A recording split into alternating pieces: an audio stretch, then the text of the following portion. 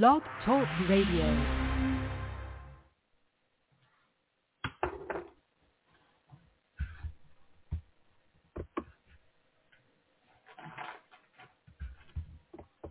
This broadcast of the PJC Media Network seeks to present wholesome, thought-provoking, and entertaining content.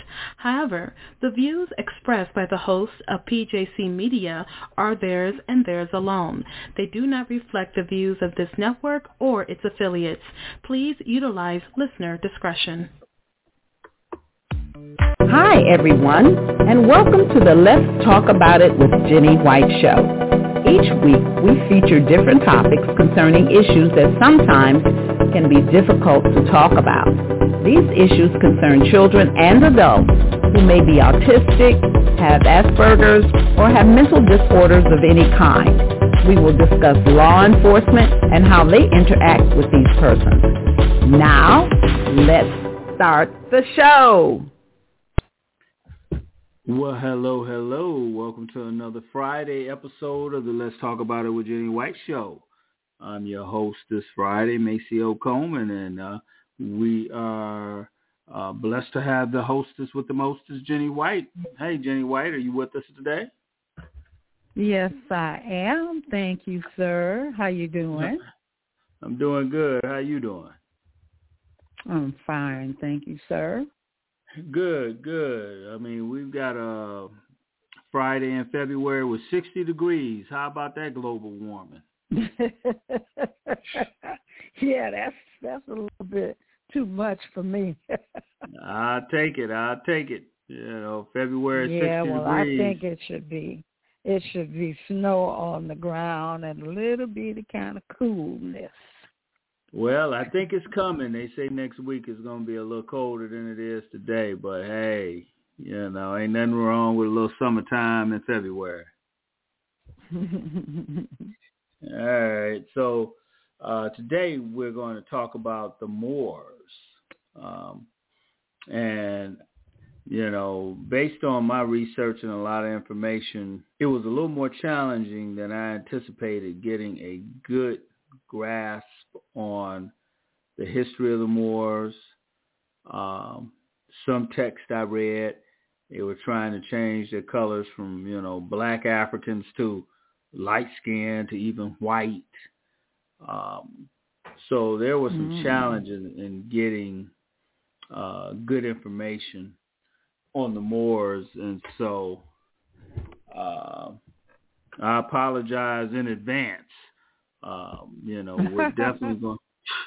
I'm telling you, I apologize in advance. You know, I did not get the type of information that I wanted to present a robust picture of the Moors and their reign for over 700 years in Europe, Spain and Portugal in specific, as well as Italy, and how they conquered some of the European cities in their rule. So we're going to talk about this. We'll, you know, bounce around from piece to piece. And anyone that has any comments or questions, you know, feel free to push the 1. Chime in, we'll tap you in, and then we can go from there. But Moors were black Muslims from northern Africa that ruled Europe for over 700 years. They ruled Spain and Portugal from 711 AD to 1492 AD. They say Hannibal was a Moor and conquered Rome riding on elephants. And in some historical context, some people want to describe Moors as other than black. So what we're going to do is I am going to read some of the research that I have uncovered, and we'll go from there. You have anything you want to say before we get started, Jenny? Not real not much about that. All right. No, I don't. All right. Well, let's get the party started. Talking about the Moors, Moors. They were the medieval Muslim inhabitants of Al-Andalus, the Iberian Peninsula, including present-day Spain and Portugal, as well as the Maghreb and Western Africa, whose culture is often called Moorish. The word also used more generally in Europe to refer to anyone of Arab or African descent, sometimes called blackamoors. The name Moors derives from the ancient tribe of the Maure, Maure, and their kingdom, Mauritania. Andalusia, under Muslim rule, produced a society in which culture and science and learning flourished. Muslims, Jews, and Christians coexisted in a spirit of mutual tolerance. Scholarship from this period influenced European learning, especially via such people as Roger Bacon and Thomas Aquinas.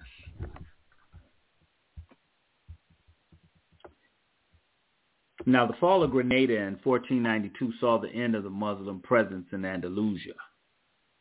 This event has had a global impact, including impetus to the Spanish conquest of the New World, inspired by their triumph over the Muslims, which they understood as enjoying God's blessing. So when they conquered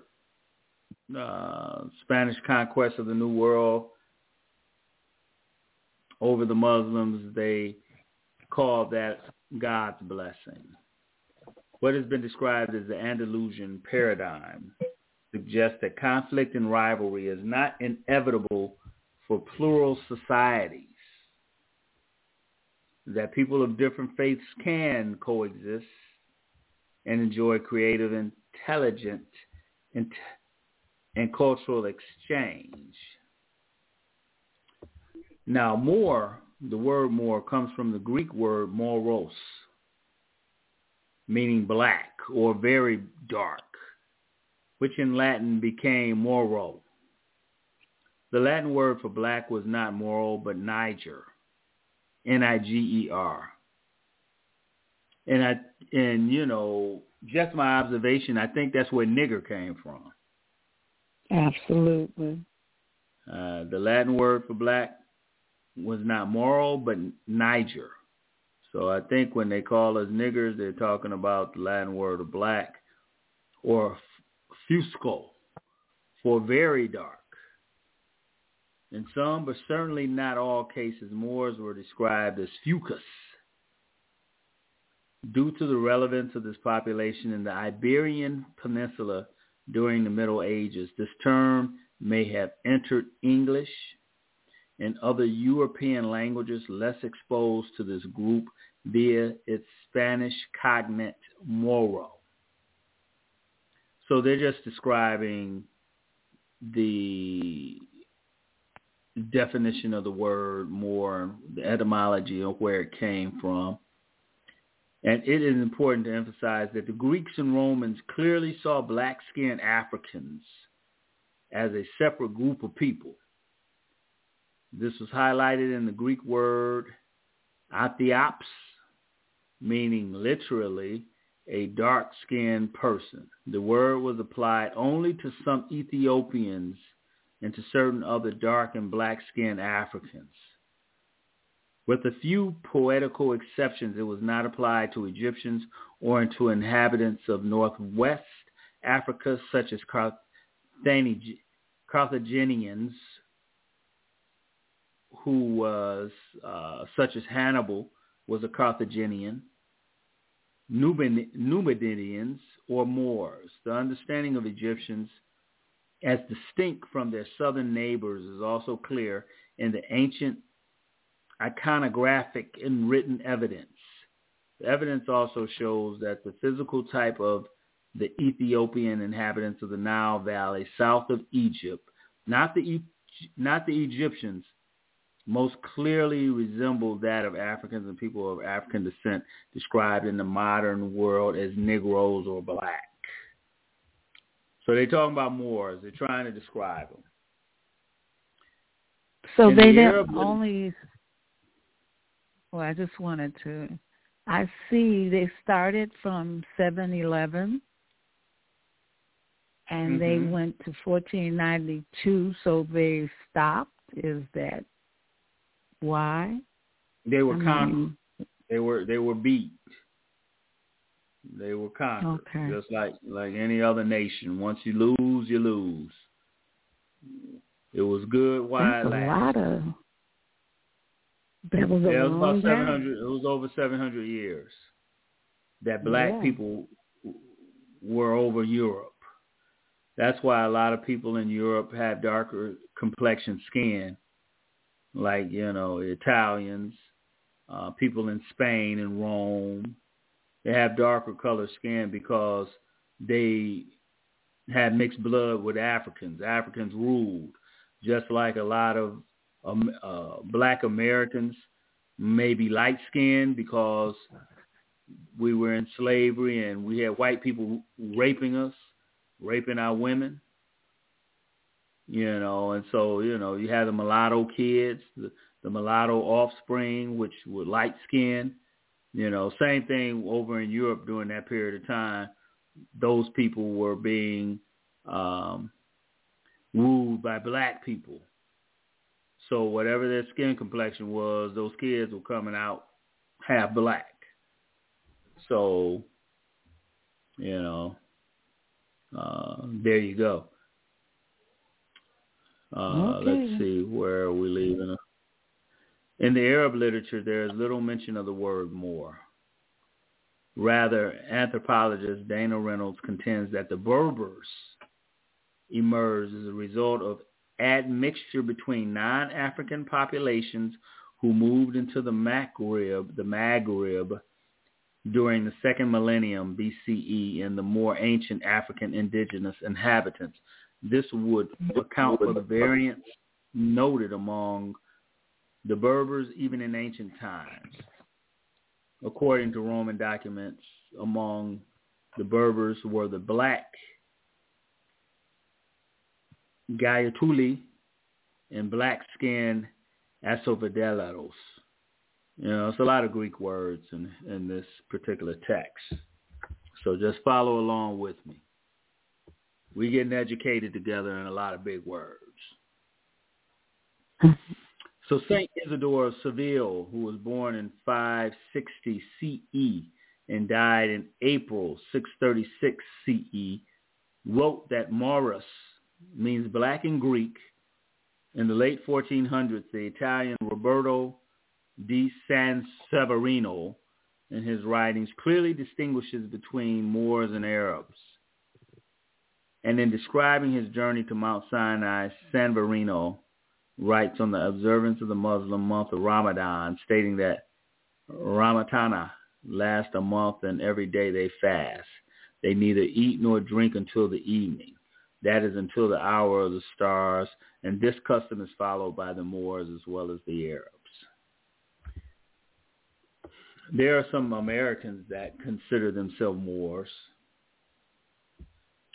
not necessarily recognized as the Moors of the past, but they consider themselves as being Moors. And in the 18th century, English usage of the term Moor began to refer specifically to African Muslims, but especially to any person who speaks one of the Hassaniya dialects. This language, in its purest form, draws heavily from the original Yemeni Arabic spoken by the Bani Hassan tribe, which invaded northwest Africa during the 16th and 17th centuries. All right, we're getting a lot of history and a lot of education on past history. That's going to bring us up to date But, right now we're working with, a period of time between 711 AD and 1492 when Columbus discovered America, or America discovered Columbus. So that was the end. Well, that was the end of the Moors' rule. But follow me on this specific paragraph here. In Spanish usage, Moor, came to have an even broader usage to mean Muslims in general, just as Rumi from the Eastern Roman Empire came to mean Christian. So in the Eastern Roman Empire, Christians were called Rumi, R-U-M-I, in many Arabic dialects. So thus the Moros of Mindanao in the Spanish-speaking Philippines and the Moriscos of Grenada. Moro is also used to describe all things dark, as in Moor, Moreno, and it has led to many European surnames such as Moor, M-O-O-R-E. You may know some Moors. Robert Moore, David Moore, De Moro, and so on. The Milanese Duke Ludovico II Moro was so called because of his swarthy complexion. I know this might be kind of deep for you. But until the early 20th century, Moor was often used by Western geographers to refer to mixed Arab, Berber, Northern Africans, especially of the towns as distinct from supposedly more pure-blooded Arabs and Berbers. Thus, the 1911 Encyclopedia Britannica defines Moor as the name which, as at present used, is loosely applied to any native of Morocco, which is in northern Africa, but in its stricter sense only to the townsmen of mixed descent. In this sense, it is also used the Muslim townsmen in the other Barbary states, but even then, it recognized that the term Moors has no real ethnological value. Okay. So they want to kind of downplay the Moors and not only their significance, but their history. So the history of the Moors: in 1711 CE, the Moors invaded Visigoth Christian Hispania under their leader, an African Berber general named Tariq ibn Ziyad. That was the name of the African general who invaded Hispania. They brought most of the Iberian Peninsula under Islamic rule in an 8-year campaign. They attempted to move northeast across the Pyrenees Mountains, but were defeated by the Frank Charles Martel, like the Cognac, at the Battle of Tours in 732 CE. The Moorish state suffered civil conflict around 750 CE. The Moors ruled in the Iberian Peninsula except for areas in the northwest, such as the Asturias, where they were stopped at the Battle of Covadonga, and the largely Basque regions in the Pyrenees and in North Africa for several decades. Though the number of Moors remained small, they gained large numbers of converts. The Moors' invasion of Spain, from the point of view of Christians in Europe, was always regarded as an act of aggression. Indeed, it was part of the outward expansion of the Islamic world that was informed by the conviction that the whole world should be subject to Islamic rule and to the divine law of Islam. That was the Moors' position. However, the actual story of the invasion is more complex. They say the Visigoth king, Roderick, had raped the daughter of one of his counts, Julian, who in secret approached the Moors and pledged support in the event of an invasion, because the king raped his daughter. Jewish advisors also accompanied the invading force. There's also evidence that some territory was gained peacefully through treaties that enlisted the cooperation of local administrators and inhabitants. Constable reproduces a Muslim-Christian treaty of 713, in which the ruler of Tutmir and his people are promised protection and religious freedom in return for an annual tribute and loyalty to the Sultan. This is kind of confusing because it's dealing with these kingdoms over in Spain and Portugal. And it's Were talking they about, in Africa as well? the Moors were from northern Africa. They were also called Berbers. And they went to Europe and invaded Europe and ruled over Europe for a period of time. And Spain and Portugal. Spain and Portugal. Let me give us some other context.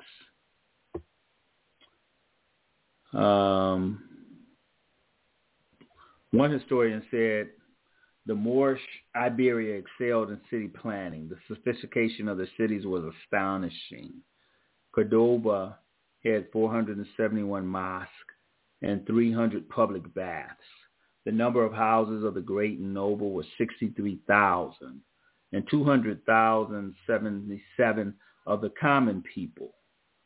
There were upwards of 80,000 shops. Water from the mountains was distributed through every corner and quarter of the city by means of leaden pipes into basins of different shapes, made of the purest gold, the finest silver, or plated brass, as well into vast lakes, curious tanks, amazing reservoirs, and fountains of Grecian marble.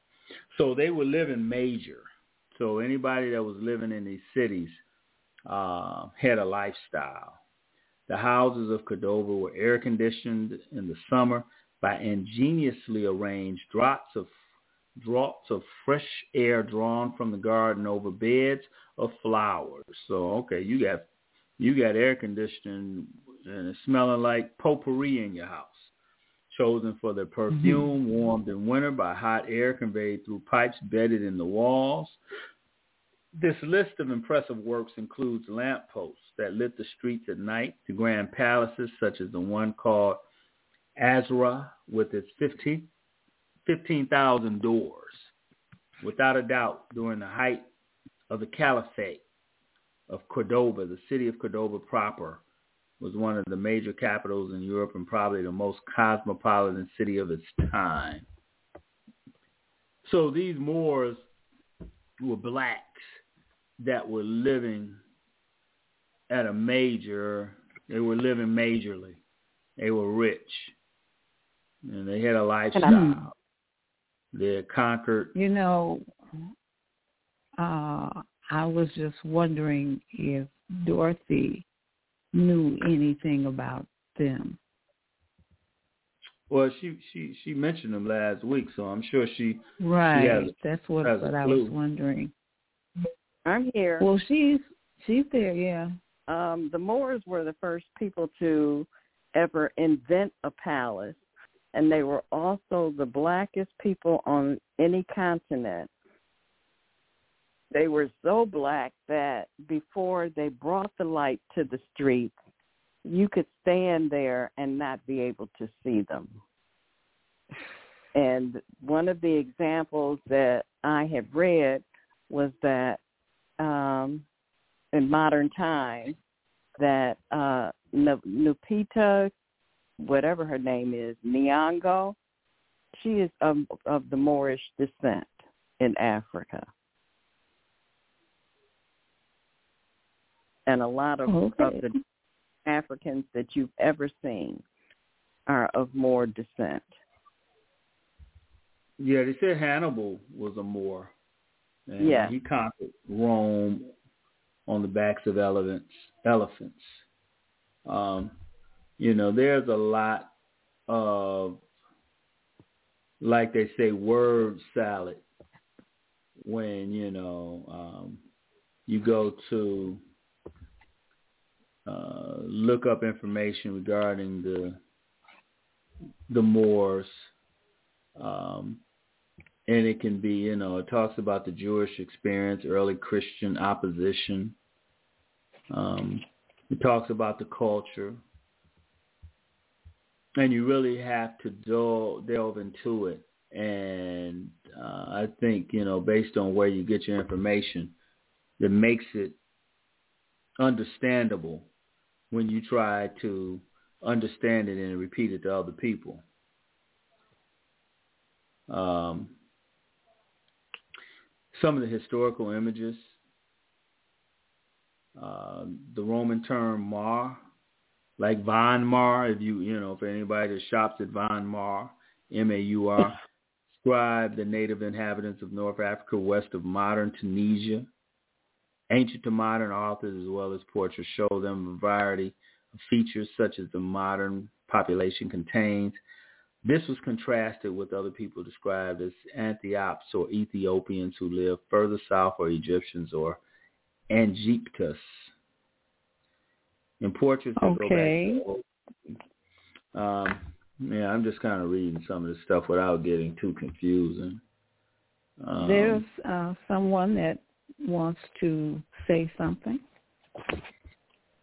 All right, caller, if you'd like to chime in, what's your name and comment or question? My name is Mr. P.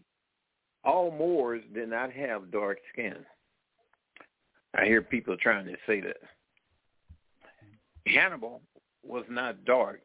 They went across the mountains in the snow and they got suntan when they came down the other side. He got burnt. So he was still African. The richest African today is Elon Musk. Okay, I mean, there are white Africans. I mean, there are white people in Africa. So I mean, they were born there. Cushites with a K, and the Egyptians were not the same. Matter of fact, Amen was against mixed marriages. That's why he impregnated Hatshepsut, mother, because he wanted a pure soul child.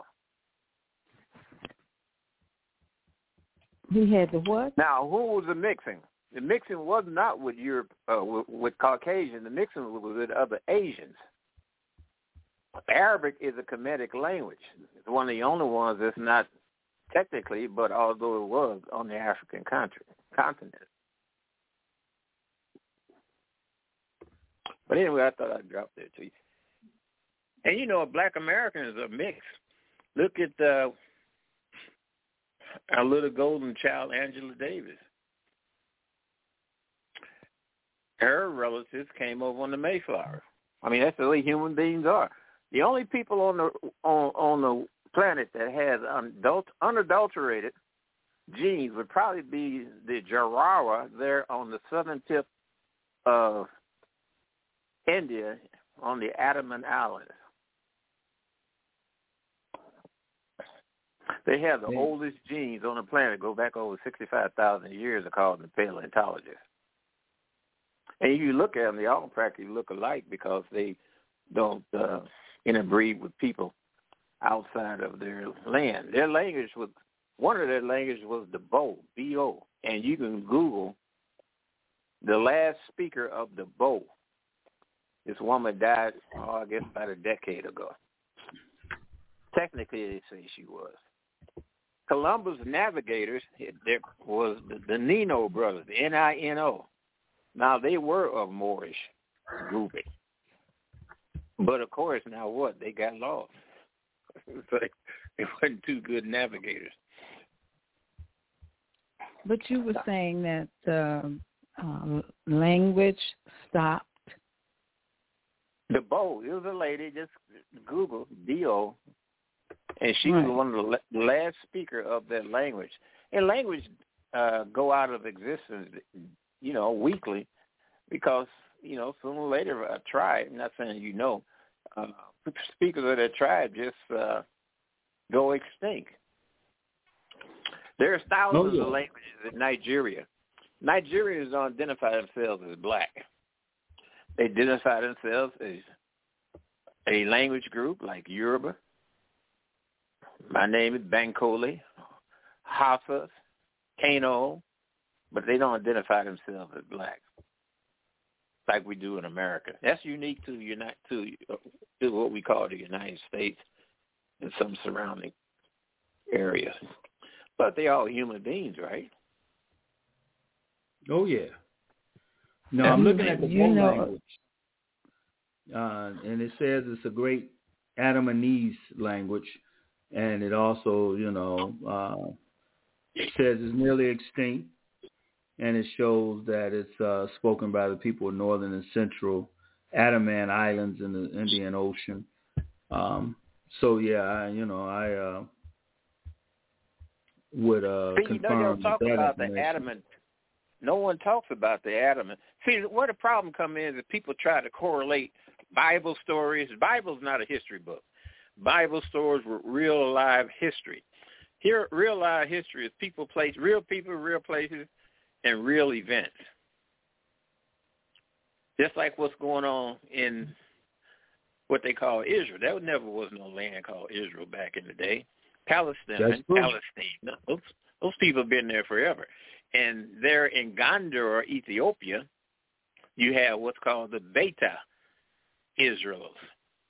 Beta means house of.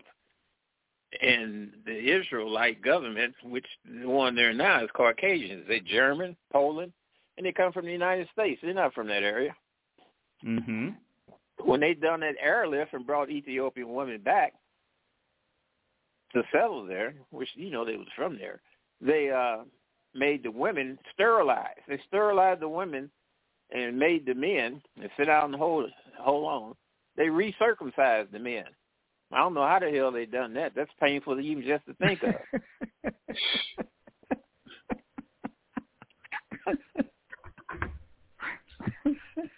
They did, no lie. So that government there is nothing but a proxy for basically the United States and a money laundering scheme. I agree. Them Bible stories is not true. Yahwehism started before Judaism. Yahwehs were breakaway Cushites. How do you know that? Well, because in around 700 B.C., Sennacherib, who was the leader of the Assyrians, they was coming down on Jerusalem, which is spelled with a Y. And his son, Shabiko, and 1,200 Cushites marched to Jerusalem, and they fought off the Assyrians and beat them. Sennacherib is a real live person. That battle has been plagiarized in the Bible with 2 Kings, write that down, 1935. 2 Kings 19 and 35. When they say that the mice ate the bow strings of the Syrians and they didn't have nothing to fight with, so they left. Well, that's a lie. That's nothing but a myth. So, if, you go back and see, white skin is a recent phenomenon on the earth. It's about 6,000 to 8,000 years old. That's about how long it is. It's just an adaptation. It's natural selection. When you move into a geographical area, then nature starts changing you so that you can adapt to that area. That's true. You take people off in Africa, and you put them up in Minnesota. Well, give them a few thousand years. It's very white. That's just the way it is. All right.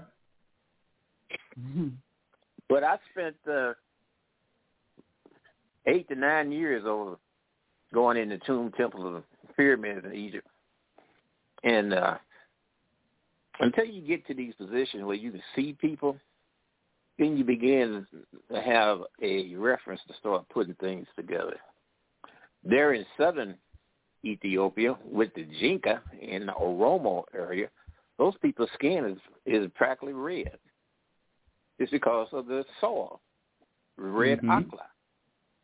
And they walk around naked practically because you don't have no men walking around with raging hard-ons looking at women because that's part of their culture. Mm-hmm. So they're human beings, and human beings do things. Human beings fight. Human beings kill. Slavery wasn't nothing new for those that was brought over here. They had been enslaving and sending to the East, and not really enslaving. Basically, if you fought and people fight, if you lost the war, then you had to pay restitution for the things you damaged and tore up. Mm-hmm. That's true. If you weren't able to do that, they're gonna sell you off. They do that today. If a car run up into your yard and run over your hedges and landscape, and you got a right to impound that car until the owner can figure out how he or she's gonna pay for the damage they done. Well, that's what happened. They sold them off. And no Europeans go into the interior of Africa stealing nobody. That's impossible. What kind of guns did they have? Single-firing muskets, right? How many did they have? If a ship-worthy boat had to have a crew, and they had to anchor offshore, well, that means that they had to row, or the tribe members came out and brought them to shore. Now, when they bring you to shore, you got to do what's called pay the paw, like a PAW. That's paying the king. If you go to see any king in Africa today, if you go to see the Ashanti, you got to pay tribute. They like Crown Royal, by the way. Okay. If you go to marry an African woman, my wife's from Ghana. I had to come up with a whole lot of stuff to marry her. Yeah, you got to have a dowry. There you go. Mm-hmm. And that's the way it is. So people have been over glamorized and plagiarized a lot of things. People, they're human beings. That's all they are. Human beings, animals do this. You know who was the first teacher of human beings? Nature. They seen what was going on in nature, and they started doing it with their own lives. That's the only person could teach. That's the only thing that could teach them. They seen how apes carried their kids. Well, they done the same thing.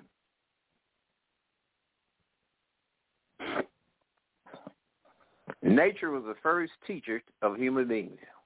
They didn't have no university to go to. There wasn't no historical black colleges and universities, so it was nature that taught them. And if you look at nature enough, you see similarities of what goes on in nature goes on in human beings today. You got to know what you're looking at. Yeah, I mean, it's a cycle of life. I think that, we have to adapt. We have to adapt to the regions that we're in, and even with the Moors,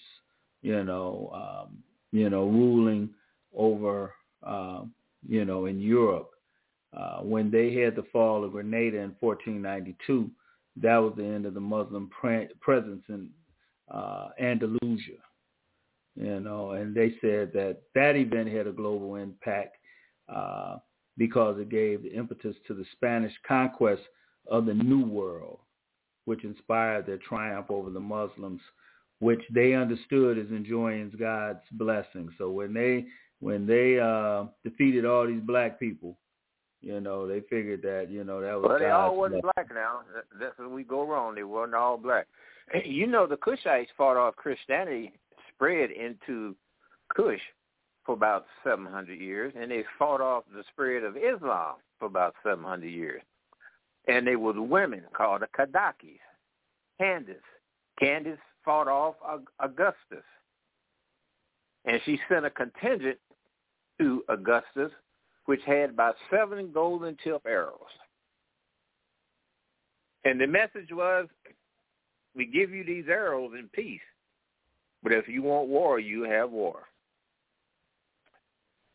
So there were some bad sisters. I know you've seen pictures of black women on elephants, which was the first tanks, but it was the Kadakis.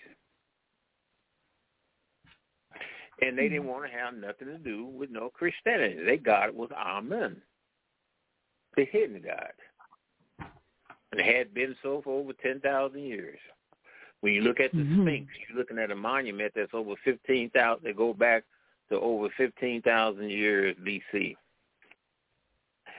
This isn't 2003 based on the Egyptian Kemetic calendar. This is 11,287 that we're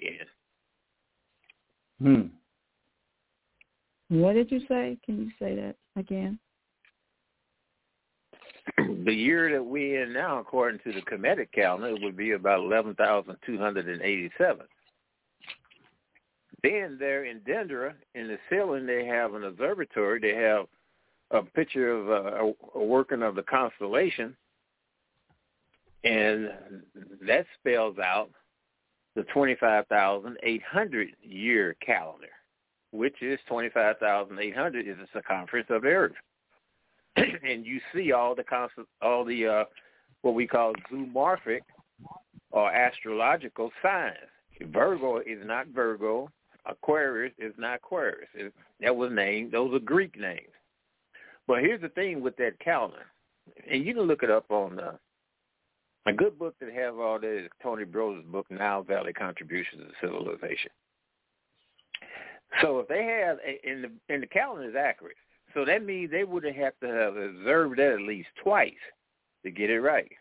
So we're talking about a 26,000 year period of time of observation. And I can see why. If you ever have opportunity to go to them places over in Ethiopia, especially there in Aksum, we was in a building. We went in there when it was still sunlight and had a meeting, came out at night. And I stepped out the door and I looked at the sky. I actually ducked because the stars, that big and it's so clear, because the atmospheric condition affords the opportunity to see the heavens, that you want to call it, or space, with the naked eye. There's no moisture. It's just like you in the city. When they had a period when Halley's Comet was coming through, people would drive out to the countryside because you couldn't see it with binoculars in the city because of all the smoke and smog and lights. So you had to drive out in the country to get away from that. Well, that's the same way it is over there. At nighttime, the sky is crystal clear.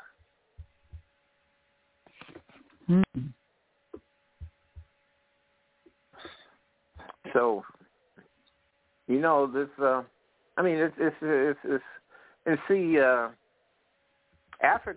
Egypt's knowledge came from the south. It didn't come from the north. North up there, that area was under ice for several what they call Pleistocene periods. You had ice up there so thick it was over a mile thick.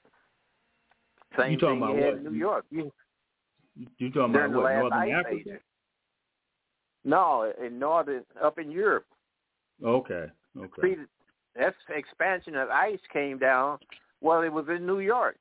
You had ice sheets thick as tall as the Empire State Building in times.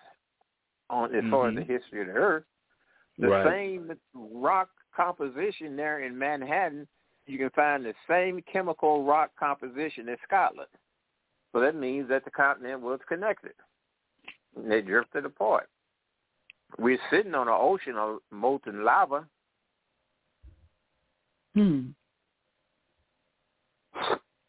All is not from dead dinosaurs. All is produced at the mantle. It's a natural process that goes on continuously. And if pressure builds up, then it starts spewing out, especially at the ocean bed. And it spew out through the land, too. What happened when Jed Clanford was hunting in his backyard for food, and what come bubbling up when he fired at a rabbit? Crude. That's true. Well, I ain't going to say Jed Clanford's story in the Beverly Hills Bill, but no, that's the way it goes. So, no, these stories that they have, especially biblical stories, Noah's Ark. It wasn't going to be no flood. If waters covered all the structures on the earth, even the mountaintops. Well, how tall is Mount Everest? About 30,000 feet above sea level. Okay. What's the temperature up there? The temperature up there is about 35 degrees below zero. So if water was at that level, you talking about the ark was ice skating, right? Okay. Think.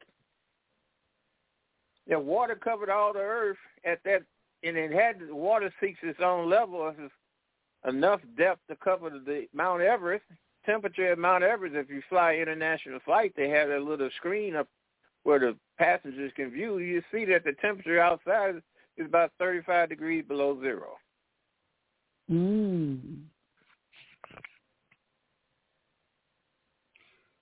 Well, it ain't no Justice Smollett story when he said that those white men threw liquid bleach on him and the temperature in Chicago was 19 below. Well, hell, bleach freezes at 19 degrees. So they would have been throwing bleach ice cubes at him. He was lying. Oh, yeah. You were saying something? Yeah, I was going to say, there are a lot of biblical stories. And it's a lot of biblical stories that people take at face value. But, like you say, when logically you look at it, a lot of it doesn't make sense. So certain biblical stories you have to look at metaphorically as to, they may mean something other than, even go back to the virgin birth,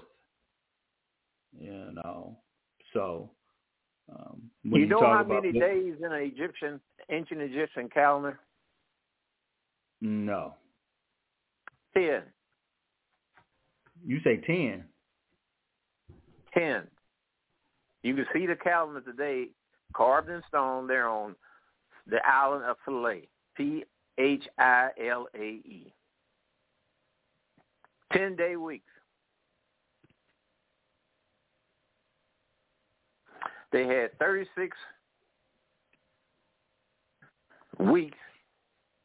Let's see, 360 days and 5 days left over at the end of the year. That's when they party.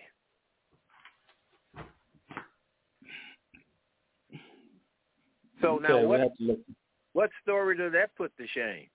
Well, they say God took 6 days to create the world, and the seventh day he rest. Well, I don't know where he was at.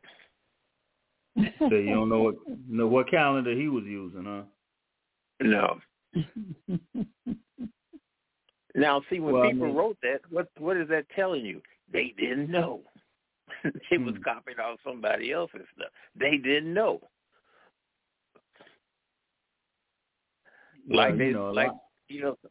Some people still believe the earth is flat. That's true. Oh, come on. People believe that. Yeah. All you got to do is stand on the beach and look at the ocean. You can see how it's curved. And also watch a ship if it sail away from you. Sooner or later you see the whole ship, then slowly you don't see nothing but the smokestacks, then all of a sudden they gone. So people thought that they fell off the earth.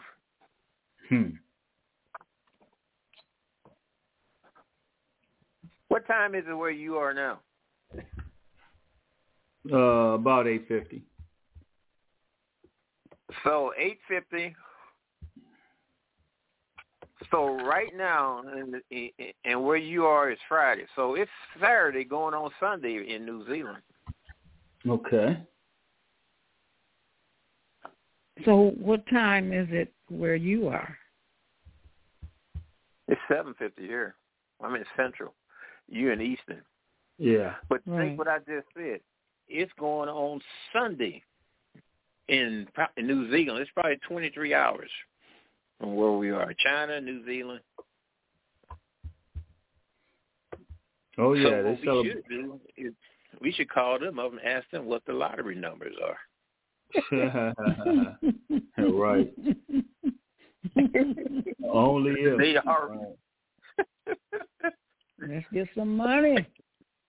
They already a day ahead, so they know what the lottery that's going to be drawn tonight, Saturday. They could tell you. No, but when you studying things, you got to study a whole broad array of things. And always remember, people only can write about what they know at the time. And then you got to say that they have a motive, especially religious motives. And then finally, you got to educate your kids, especially black kids. Black kids are not being educated the way they should be. That's true. That's true. Too many of them can't read and can't do math. And it don't make any sense for them to be at the bottom of the ladder. They don't want to be there. It's up to the parents and the family. It's by design. Well, whether it is by design, it's still up to who? The parents and the family. But if the parents can't teach, they got this new math now. If the parents can't teach the kids, parents ain't been in school in 30 years. So, you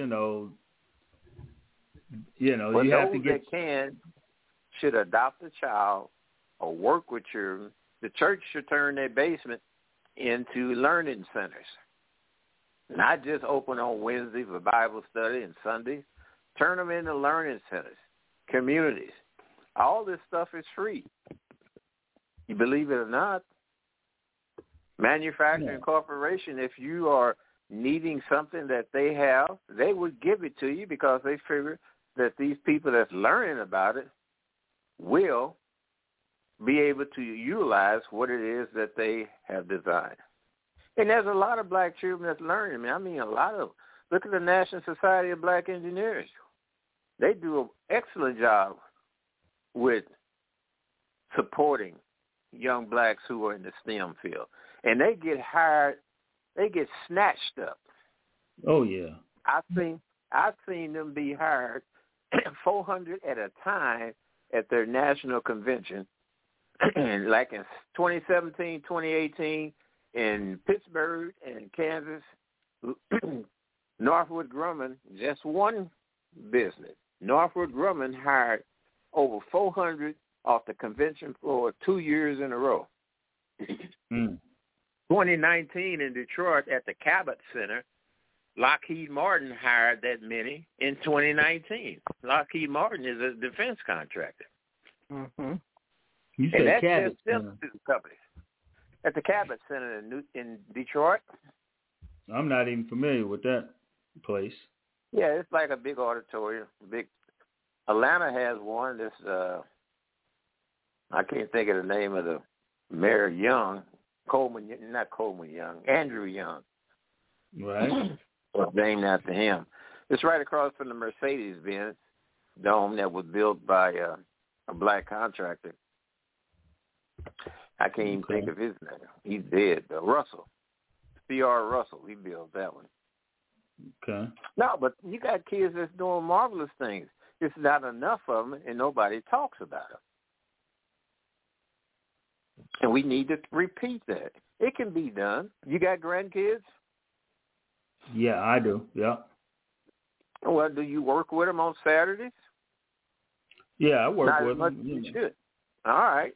Yeah, take them to these things. Get them chemistry sets, electronic kits, and let them build. Get them some wood and a saw, hand saw, so they can cut things up and nail things together. That way you encourage their innovative mind. Every child has something special. It just has to be nurtured. Oh, I agree with that. When they bring report cards home, don't go by that report card. You can take your child to Slythen Learning Center, and they will evaluate and assess that child to see if they're actually doing what their report cards say. The report cards say they're doing 7th grade work, and Slythen say, no, this child is doing 4th grade work. Then you go to their school district and say, you need to pay to bring my child up to where you say they are, and this independent institution says they're not. If you don't, I'm going to sue you. No, I agree that, it's the parents and, even grandparents' responsibility to teach these children at home. And if you can't, actually physically teach them the curriculum, then, you have to get them involved in programs. I mean, we've got programs such as DAPSA. You're absolutely right. Detroit area, pre-engineering college programs. Right. Here in Detroit, last year, we had 2 black females that were born and raised here. They opened up the very first company, and they're educating for free any black child here that wants to learn about how, this is part of a STEM program that they started, how to set up the cars now, the EV. Well, that's great. They're teaching these children how to set up their own, and they're financing out of their own pockets. You know where Highway 75 is? Highway 75 there. You know Highway 75 there. There's a highway patrol office out there on Highway 75. Yes, it is. It's several. And across the street road from there, there's a tall office building. I worked on that office building back in 1973, building that building for Bethlehem Steel. I came out of St. Louis. They paid my travel, gas mileage in that. They paid my food and my housing while I was on that project back in 1973. That was an opportunity that we was able to capture on. And there's a lot of opportunities like that. We just have to get our children prepared and leave all that other nonsense stuff alone. Right. Well, in this day and age, you have a hard time trying to get the parents together. That's where it starts, getting the parents together. I agree with you. So that means we got to start producing some more and better and enthused parents than the one we have today.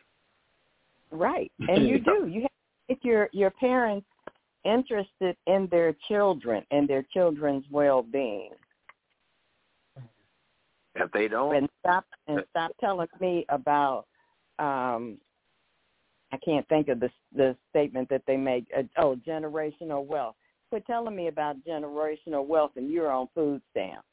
Absolutely. My thing is this. I'm a teacher, and I'm in Texas. I see it every day.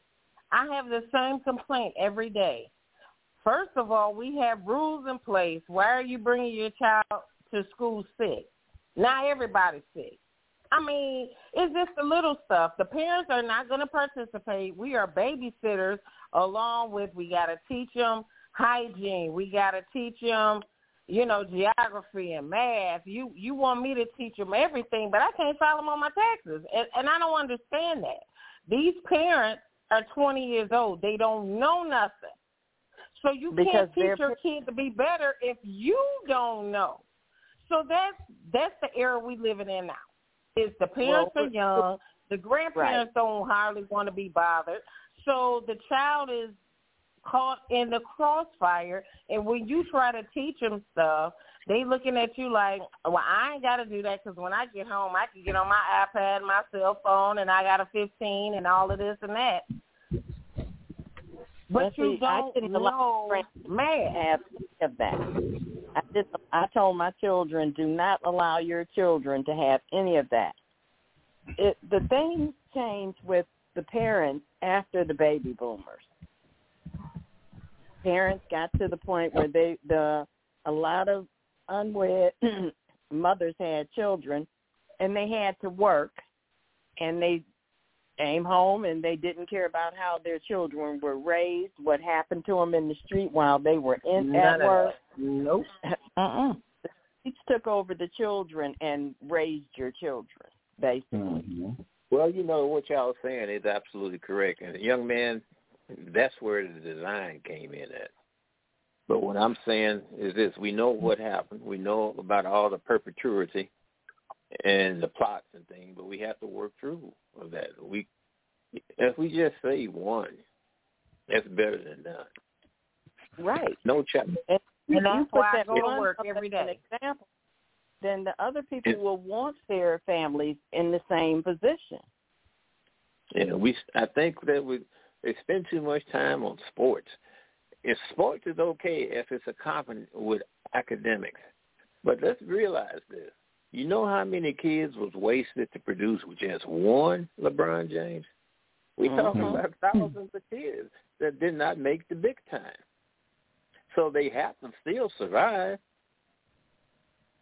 They have to accompany sports with academics.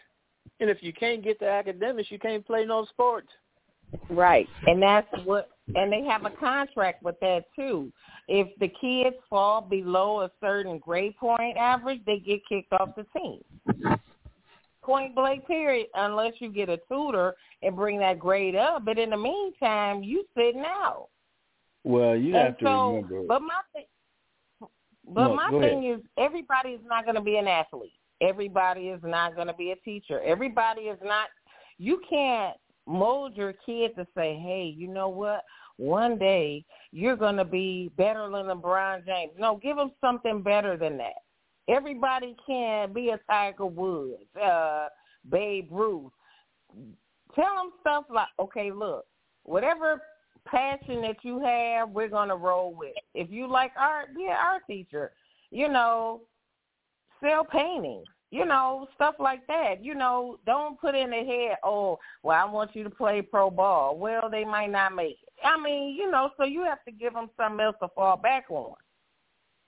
Well, you have absolutely.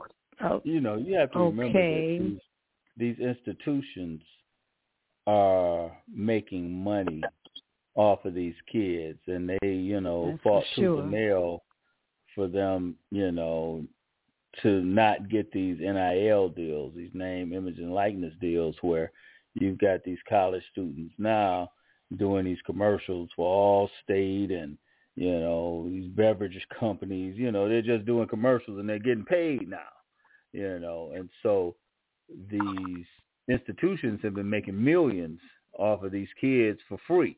And, and then they want to punish these kids if they accept money, for these kids to eat. I mean, a lot of these kids were poor kids, poor college students, but if they accept, this money from boosters, they were being penalized. And so, now, these schools are still not, still against these kids making money on their own names and images. So when it comes to their best interests, that's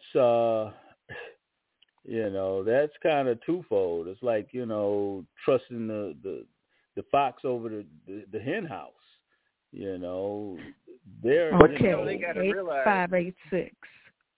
if they don't make it. Who is that?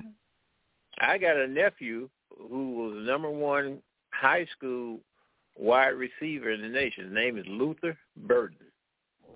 He plays for Mizzou, and I think this is his last year. Well, heck, they gave him a brand new Mercedes to drive. He's got his name, image, and likeness on old Vienna potato chips.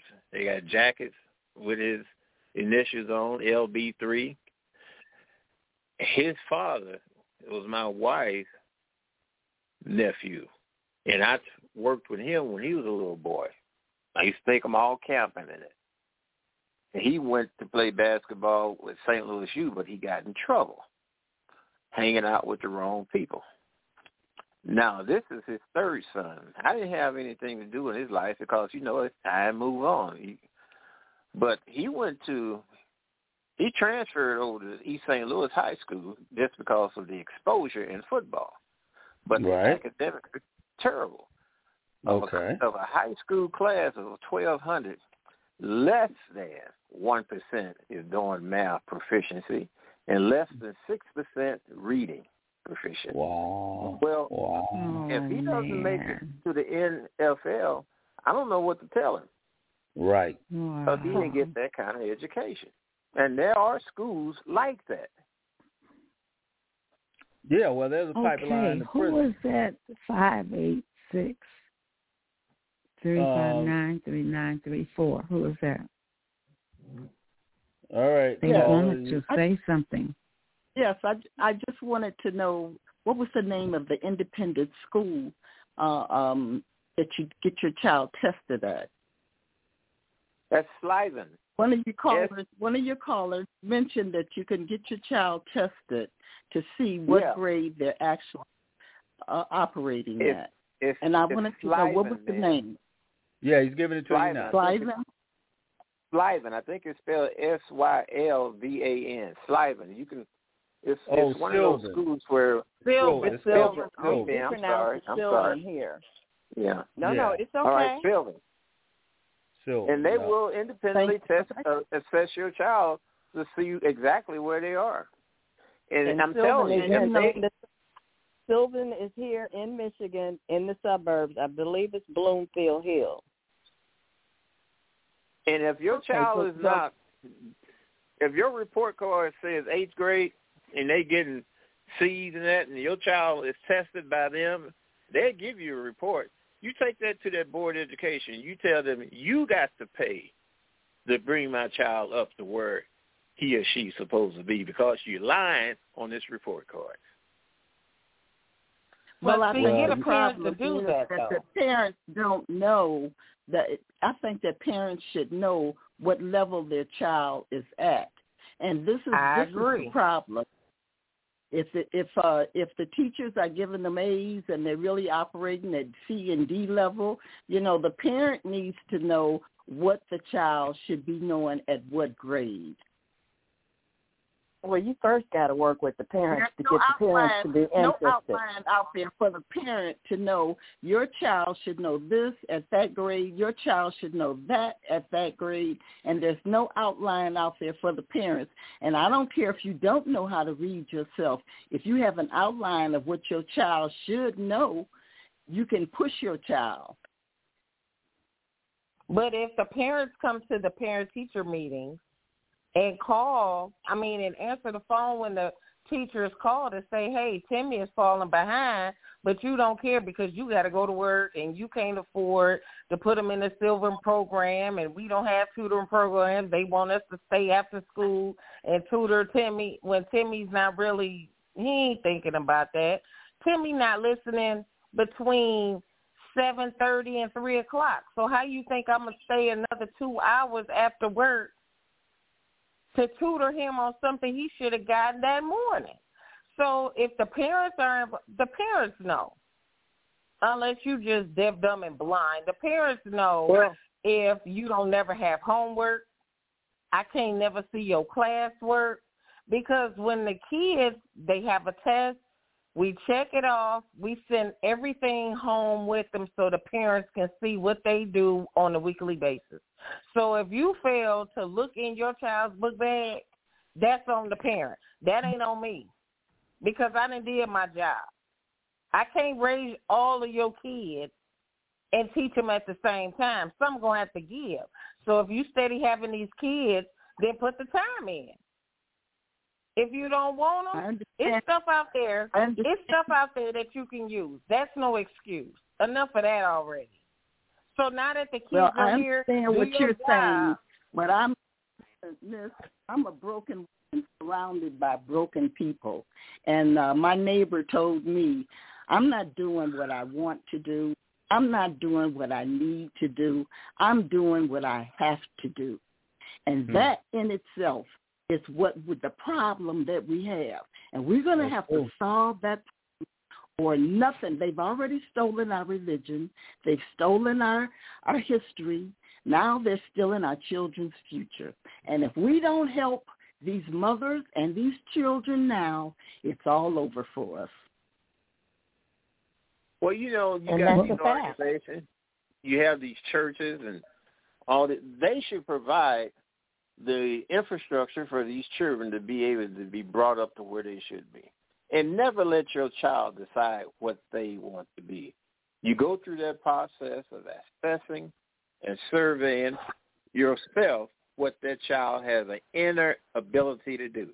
And when I say inner, some may have mechanical skills. Some may have reading skills.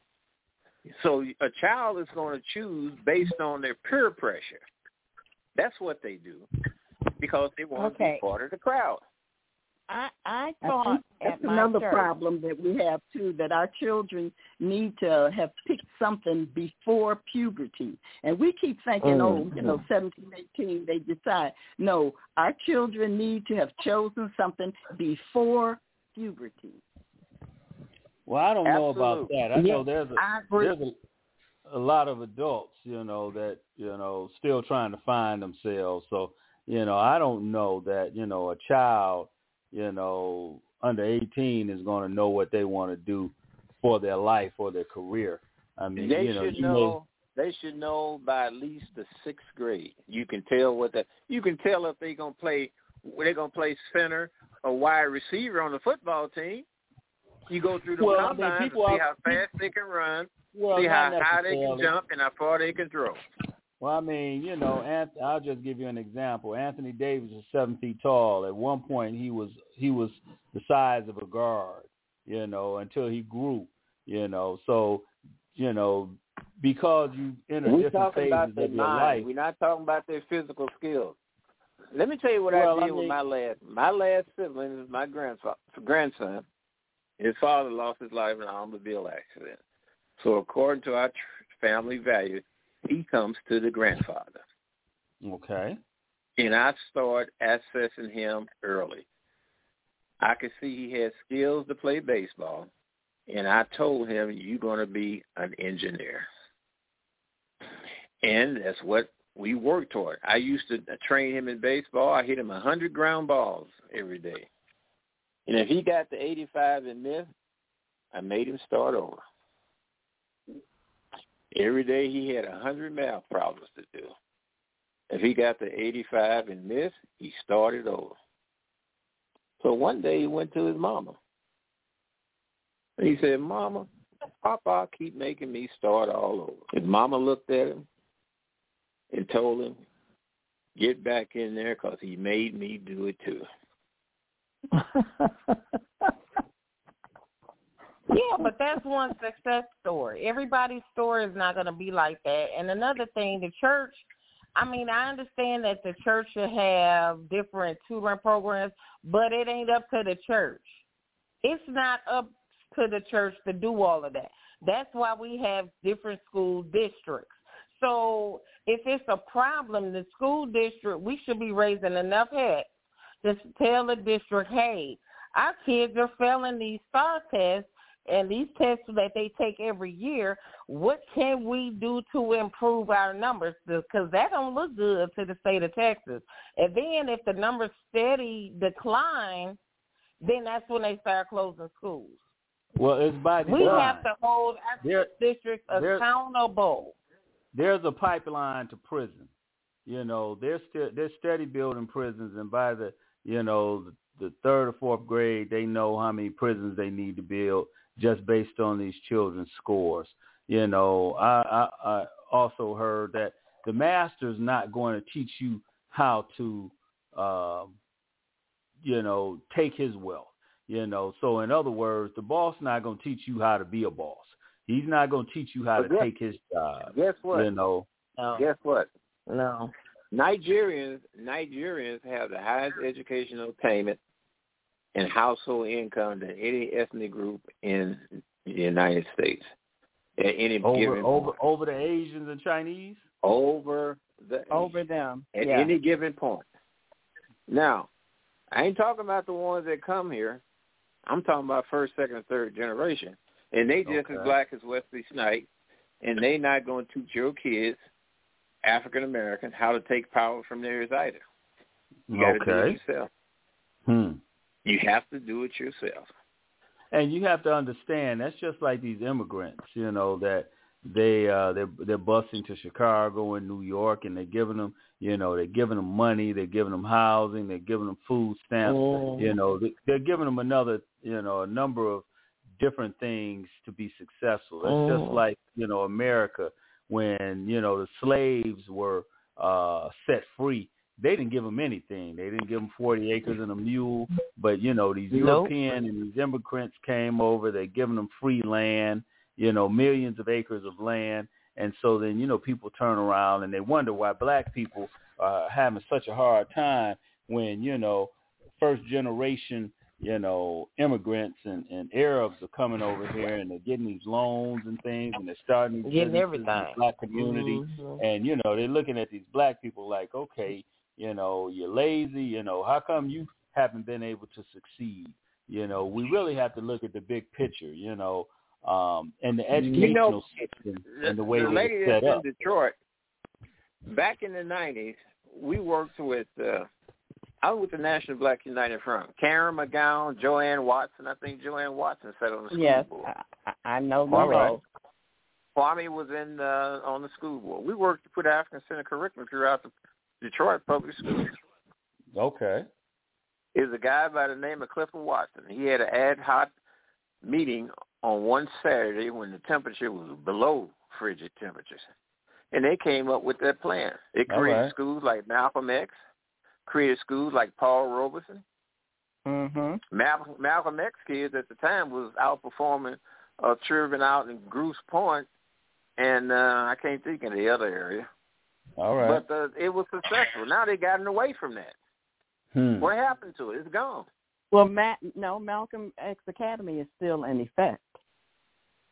It's joined on with Paul Robeson. Paul Robeson used to be in that orphan building.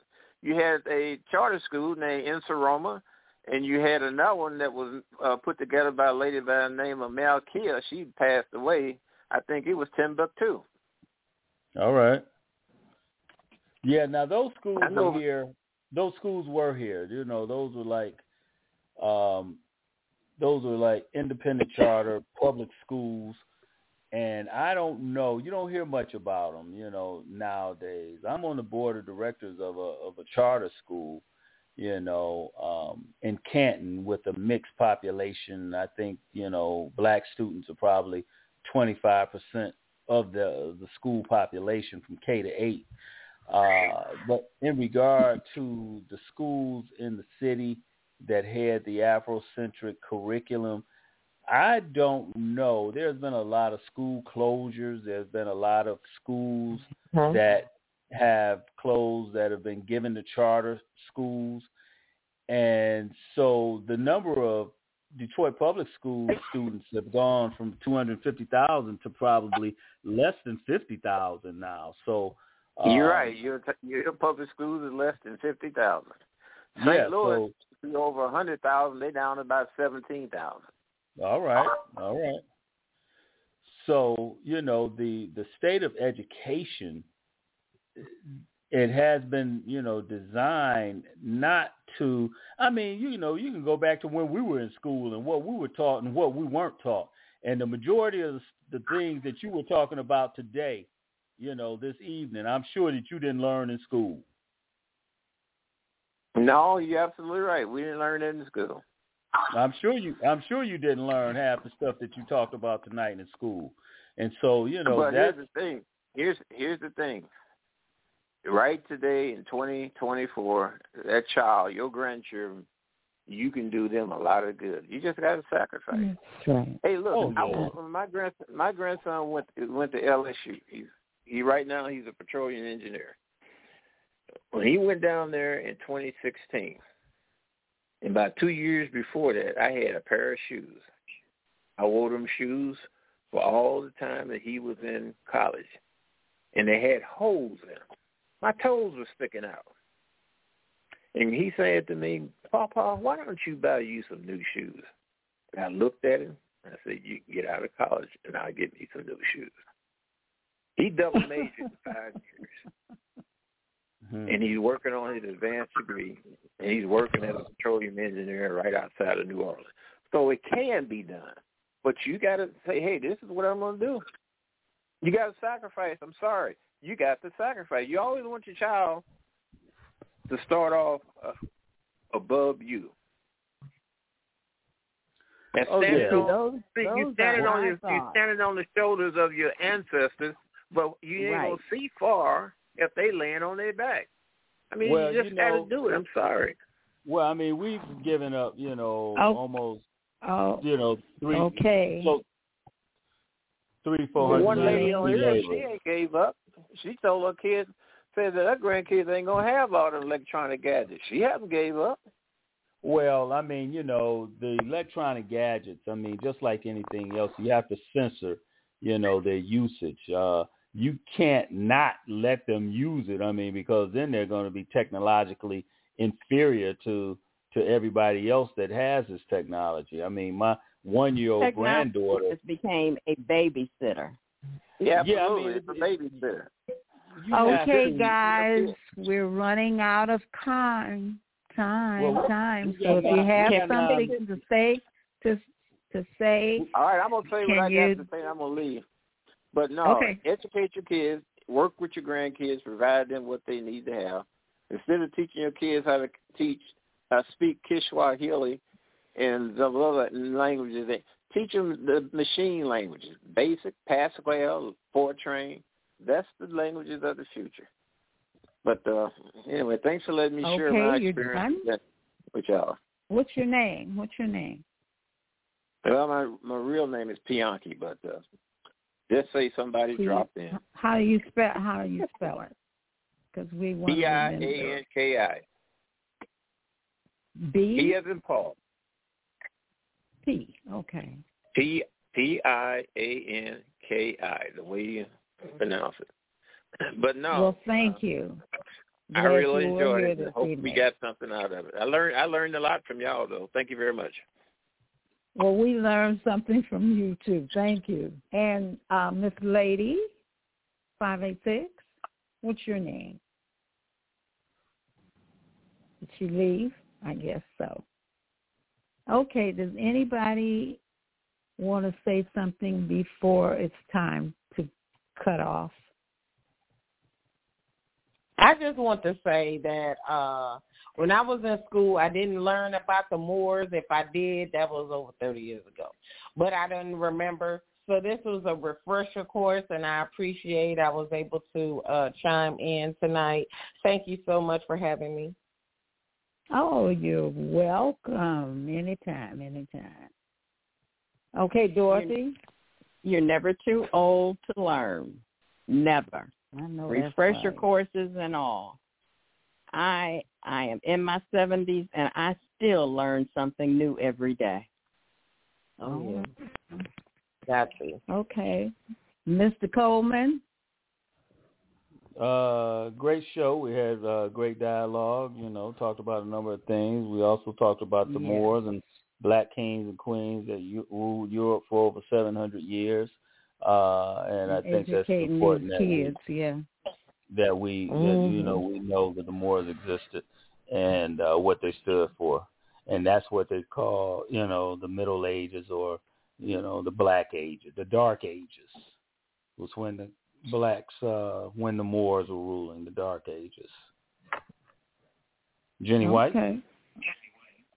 Anybody else want to go before I go? You can go. Okay, the only thing I have to leave with is 5 things you can't recover in life. Number 1, a stone after it's thrown. Number 2, a word after it's been said. Number 3, time after it's gone. Number 4, trust after something is lost. And number 5, an occasion after it's missed. So those are some of the things that you can't take back. A word after it's said, you really can't take it back. And time after it's gone. So I'm thinking, I'm like everybody, we had a good evening. And hopefully we got something that we can use. That's what I'm thinking, because I was listening, and there's some things that I can do. Okay, thank you. Next week, there's going to be a vacation, and because that's a birthday. Mm-hmm. So Happy birthday. Thank you. Happy birthday, Miss Jenny. Okay, thank you. The 23rd. The 23rd will be the next one. So okay. Thank you, we get a break Friday. Okay. Yes. Okay. Net 23. And we've had a good day today. We had a good day today. And hopefully someone kind of, thinking about something that the other people like me were thinking about too. So hopefully. I have a question. What is it? What's that? It's May. How far out were you to completing the Moors? Me? Maceo. Yeah, what do you mean? I know you were. What you mean? I'm how sorry. far out? Okay, you were giving us information. Were you halfway through the information, or you were close? No, I was close to the end. There's more research that I need to do on the Moors to bring a better presentation that will be a little more informative. So we'll definitely revisit the Moors again. Okay, that's what I was hoping you would say, that we could possibly finish it up on the 23rd. Yeah, well, I don't know if we're going to talk about it on the 23rd, but we'll definitely talk about them again and in a more robust way, and give some examples of some Moors that people know and are familiar with. Okay. All right. Well, this has been a great episode. Appreciate everybody participating. And you. Everyone all have a happy Valentine's Day and everything else. Yes. Mm-hmm. Yes. Yeah. To everybody else. Okay. Have a good evening, people. All right. All right. Okay. All right. Have a good evening, everyone. Good show. All right. Okay. Good night. Good night. Okay. Good night. Bye-bye.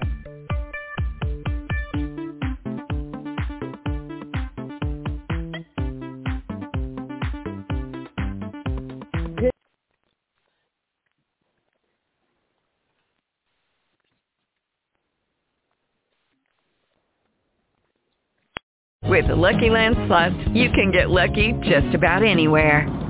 This is your captain speaking. We've got clear runway and the weather's fine, but we're just going to circle up here a while and get lucky. No, nothing like that. It's just these cash prizes add up quick. So I suggest you sit back, keep your tray table upright, and start getting lucky. Play for free at LuckyLandSlots.com. Are you feeling lucky? No purchase necessary. Void where prohibited by law. 18+ terms and conditions apply. See website for details.